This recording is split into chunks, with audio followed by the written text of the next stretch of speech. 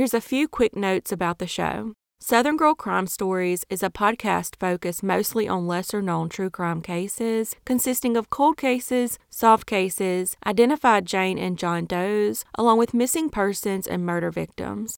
You can follow the show on social media, on Instagram at Southern Girl Crime Stories, on Twitter at SG Crime Stories, or search Facebook for Southern Girl Crime Stories. Please be sure to check out my YouTube channel for these stories along with photos of victims, suspects, locations of murders, and more.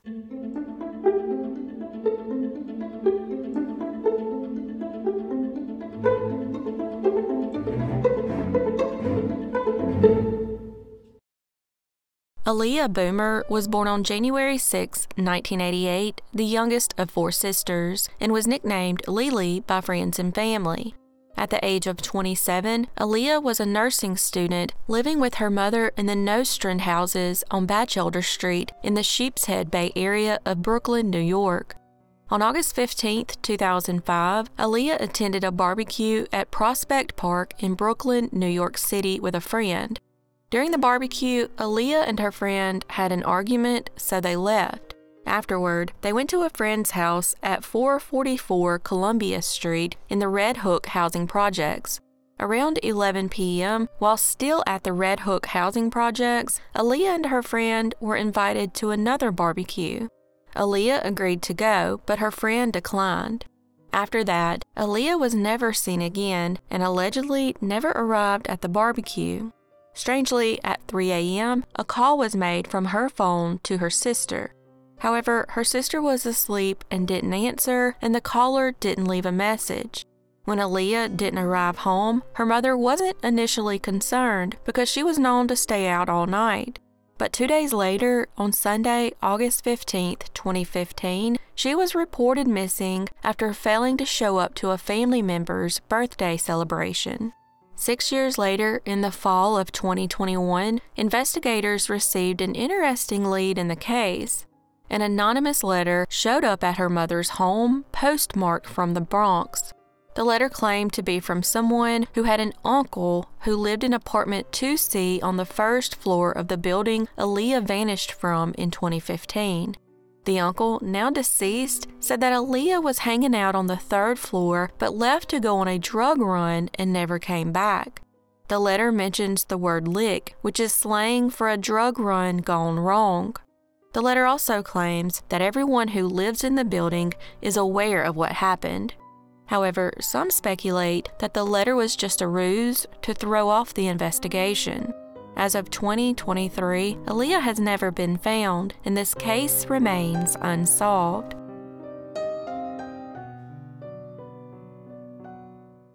Douglas Legg was born on August 11, 1962, and went by Dougie. In 1971, 8-year-old Dougie and his immediate and extended family were spending their summer vacation at the San Antonio estate near Newcomb, New York, located in the Adirondack Mountains. The estate was owned by Dougie's mother's family, who bought the estate in 1953. The property was very large, consisting of 40 buildings and 24 rooms in the main lodge, making it an ideal place for the entire family to spend their vacation. On Saturday afternoon, July 10, 1971, Dougie and his uncle decided to go on a hike around the property. During the hike at 3:30 p.m., his uncle noticed quite a bit of poison ivy on the trails and told Dougie to go home and change into some long pants. So Dougie reluctantly started the half-mile walk back to the lodge, passing his brother and cousin along the way. Dougie was last seen about 50 yards from the main lodge building. After that, he was never seen again. When evening rolled around and his family realized he was nowhere to be found, they called the police and reported him missing. That night, the state police, along with locals from the town, began a massive search, but by morning, there was still no sign of Dougie. Dogs, helicopters, and even planes with infrared were then brought in. At one point, as many as 1,000 volunteers were assisting in the search. However, the area was known for swamps, marshes, and bogs with dense forest, making the search even more difficult. Footprints were eventually discovered, but unfortunately, the rain had washed away a lot of Dougie's scent, making it nearly impossible for the dogs to track him. 7 days later, the family hired 20 elite mountain men from the California Sierra Madre Mountains to help search. But like everyone else, they found no sign of Dougie. Sadly, 6 weeks later, the police called off the search. Police concluded that Dougie most likely got lost trying to return to his uncle and perished. However, they've never ruled out the possibility of foul play. In 1993, a woman came forward and claimed that Dougie had been kidnapped and murdered by a relative of hers, and his body was dumped into a lake in Lewis County. Investigators searched the dry lake bed but found nothing. Afterward, they learned that the woman was a psychiatric patient suffering from false memory syndrome. Around this time, a man came forward and reported that while hunting with a friend in 1973, he came across a small skull along with a partial skeleton. He had been chasing a deer across the peninsula that led to the island in Newcomb Lake when he found the remains. This location is about half a mile from the lodge.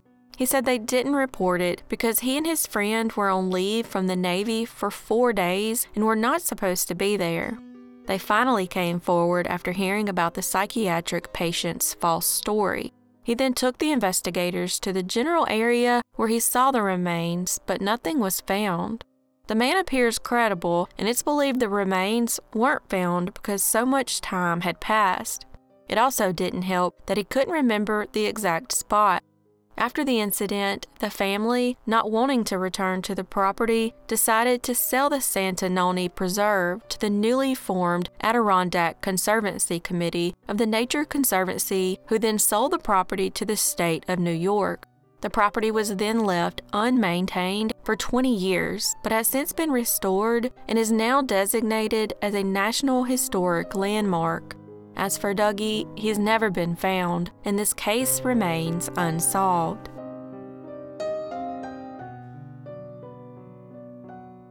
Patricia Shea was born on June 20, 1938, in Brookline, Massachusetts, and went by Pat. Pat grew up in Rockaway Beach, New York, and was known for having a big heart and a caring nature. She was even known to take in stray cats and paid to have them spayed. At the age of 44, Pat lived in an apartment complex on Beach 107th Street and Shorefront Parkway in Rockaway Beach, Queens, New York. She was also employed at the building where she lived and had been a physician's assistant for Dr. Robert Baggiano for more than 15 years and worked as a volunteer ambulance squad. On July 25, 1982, Pat arrived home at about 10:30 p.m. after spending the weekend with a friend in upstate New York, where she attended a high school class reunion. As soon as she arrived home, her neighbor, Agnes Riordan, who was bedridden and disabled due to dementia and a series of strokes, called and asked for help changing some bandages. Pat agreed and made her way to the adjacent building between 11 and 11:15 p.m. Her friend, who was heading to his own apartment around the same time, spotted Pat heading toward her neighbor's. Sadly, she would never arrive back at her apartment. When Pat failed to show up for work the next day, her employer notified her family.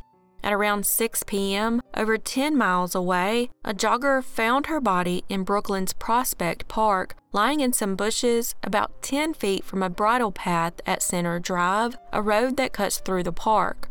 Pat had been strangled to death with a thin nylon cord.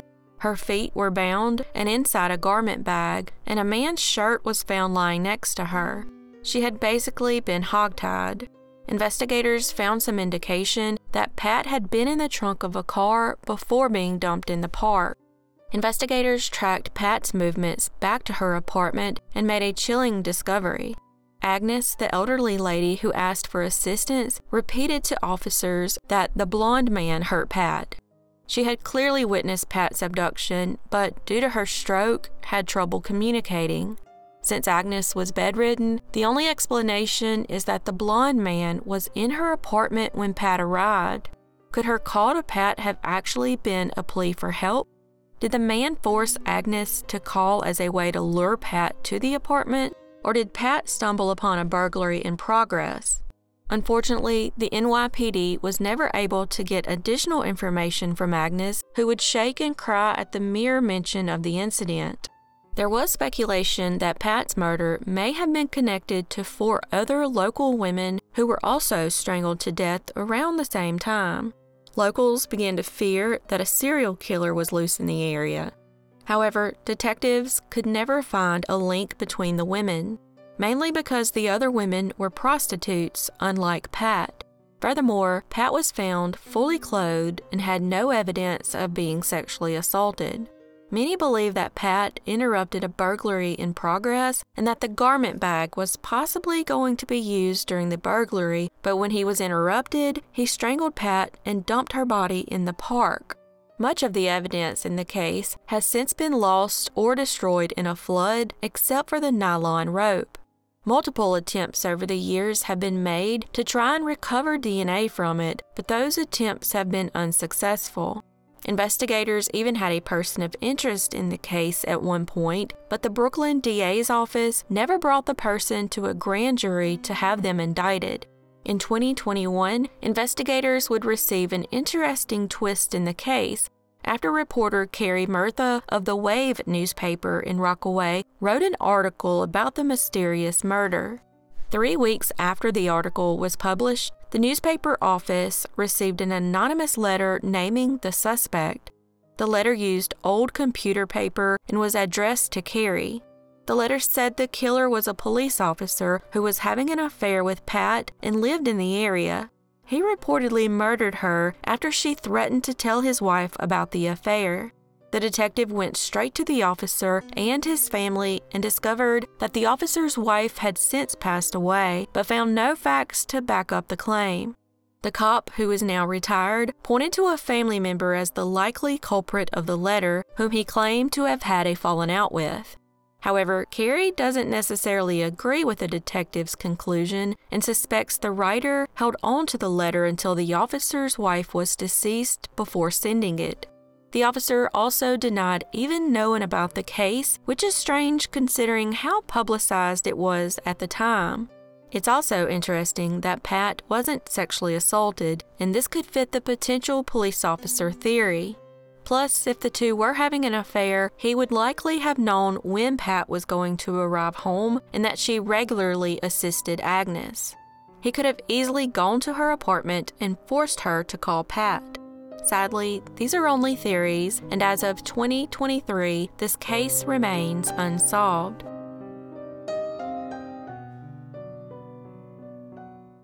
Robert Mayer was born on February 17, 1967, and grew up in Old Bethpage, New York, and went by Rob.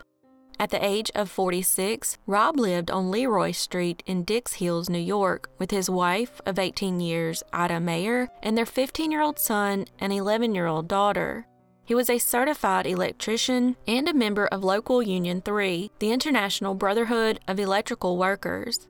Ida said her husband was a homebody who enjoyed lounging around the house, watching TV, and playing video games with their children.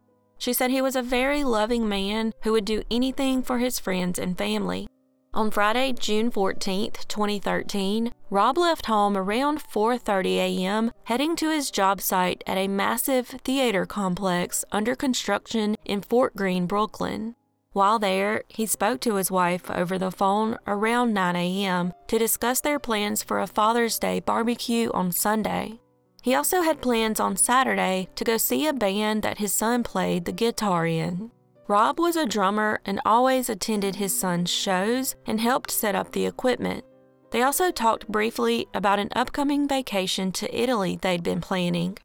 Around 2:15 p.m., Rob was captured by security cameras at Arrow Scrapyard, a recycling center in West Babylon, New York, selling scrap metal from his job site for $300 in cash. 30 minutes later, his cell phone went dead or was shut off. That evening, his wife Ida filed a missing persons report with the Suffolk County Police Department when he failed to return home from work. Strangely, he apparently made it back home before going missing because his cell phone, wallet, ID card, and the $300 cash were later found by his wife in a drawer of their house. All of the items had been with Rob on the day of his disappearance. Also, on the day he went missing, a neighbor's security camera captured his car pulling into the driveway of the Mayer home at 2:41 p.m., but the footage didn't show who was in the car. The car left about 10 minutes later before his family returned home around 3 p.m. On June 15, 2013, around 8:30 p.m., his 2004 red Pontiac GTO was found abandoned in the Long Island Railroad's Deer Park Station parking lot at a local train station. Without security cameras, there was no footage of Rob or his car entering the station. Rob hadn't used the train station for years, and in fact, he very much disliked it due to the frequent thefts there. At times, he would even drive to relatives' homes in Queens and catch the subway in order to avoid the train. The keys were not inside the car, and according to his wife, the seat was adjusted for someone much shorter than him. The trunk, where he typically kept his tools, lunchbox, and water bottles, was also found empty, and instead, his lunchbox and water bottles were in the front seat. Ida also realized that his green mountain bike and shotgun were missing. Rob's cell phone last pinged several miles northwest of the train station to a tower off the Northern State Parkway near Melville, New York, at 1:45 p.m. the day he disappeared.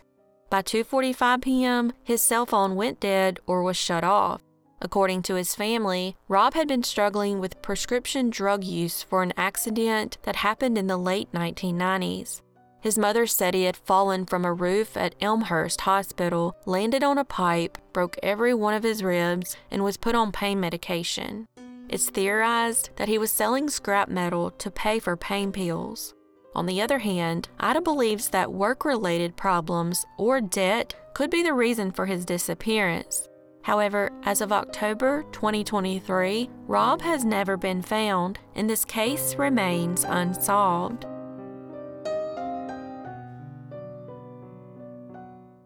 Shanice Harris was born on February 2, 1986, to parents Thomas and Elvia Crump. At the age of 31, Shanice lived in Rock Hill, New York, and was described as a warm, loving goofball with a natural gift for making people laugh. She was a homebody who was especially close to her family, and her favorite saying was FOE, family over everything. On Memorial Day, May 29, 2017, Shanice left home at about 8:20 p.m. to visit a friend in the Rock Hill area. While there, she called and spoke with her girlfriend via FaceTime. She then allegedly left the friend's home with an unknown person. After that, she was never seen again. By 9:30 a.m. the next morning, Shanice was still not home. So her girlfriend called Shanice's sister, Tamika, but she hadn't heard from her either. Shanice's mother was flying to Florida, and she was known for calling Elvia after her flights, but that call never happened. Tamika immediately went to the Monticello police and reported Shanice missing, but was told to wait 24 hours. This was strange because the NYPD didn't have a waiting period, and when she went back to report her missing, she was asked why she didn't come in sooner. This is frustrating because it delayed the search for Shanice. Was this a misinformed person at the police department, or was something more sinister going on? 2 days after she went missing, her dark gray 4-door Volkswagen Jetta was discovered along Southwoods Drive in the town of Thompson, New York, less than 5 miles from where she was last seen. Multiple searches were executed in the area where her car was found, but there was no sign of Shanice. Unfortunately, this case has very few details, and as of October 2023, Shanice has never been found, and this case remains unsolved.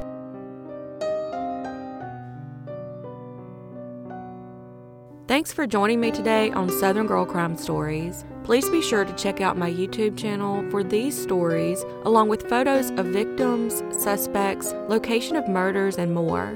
As always, your support is very much appreciated, and I look forward to seeing y'all next time.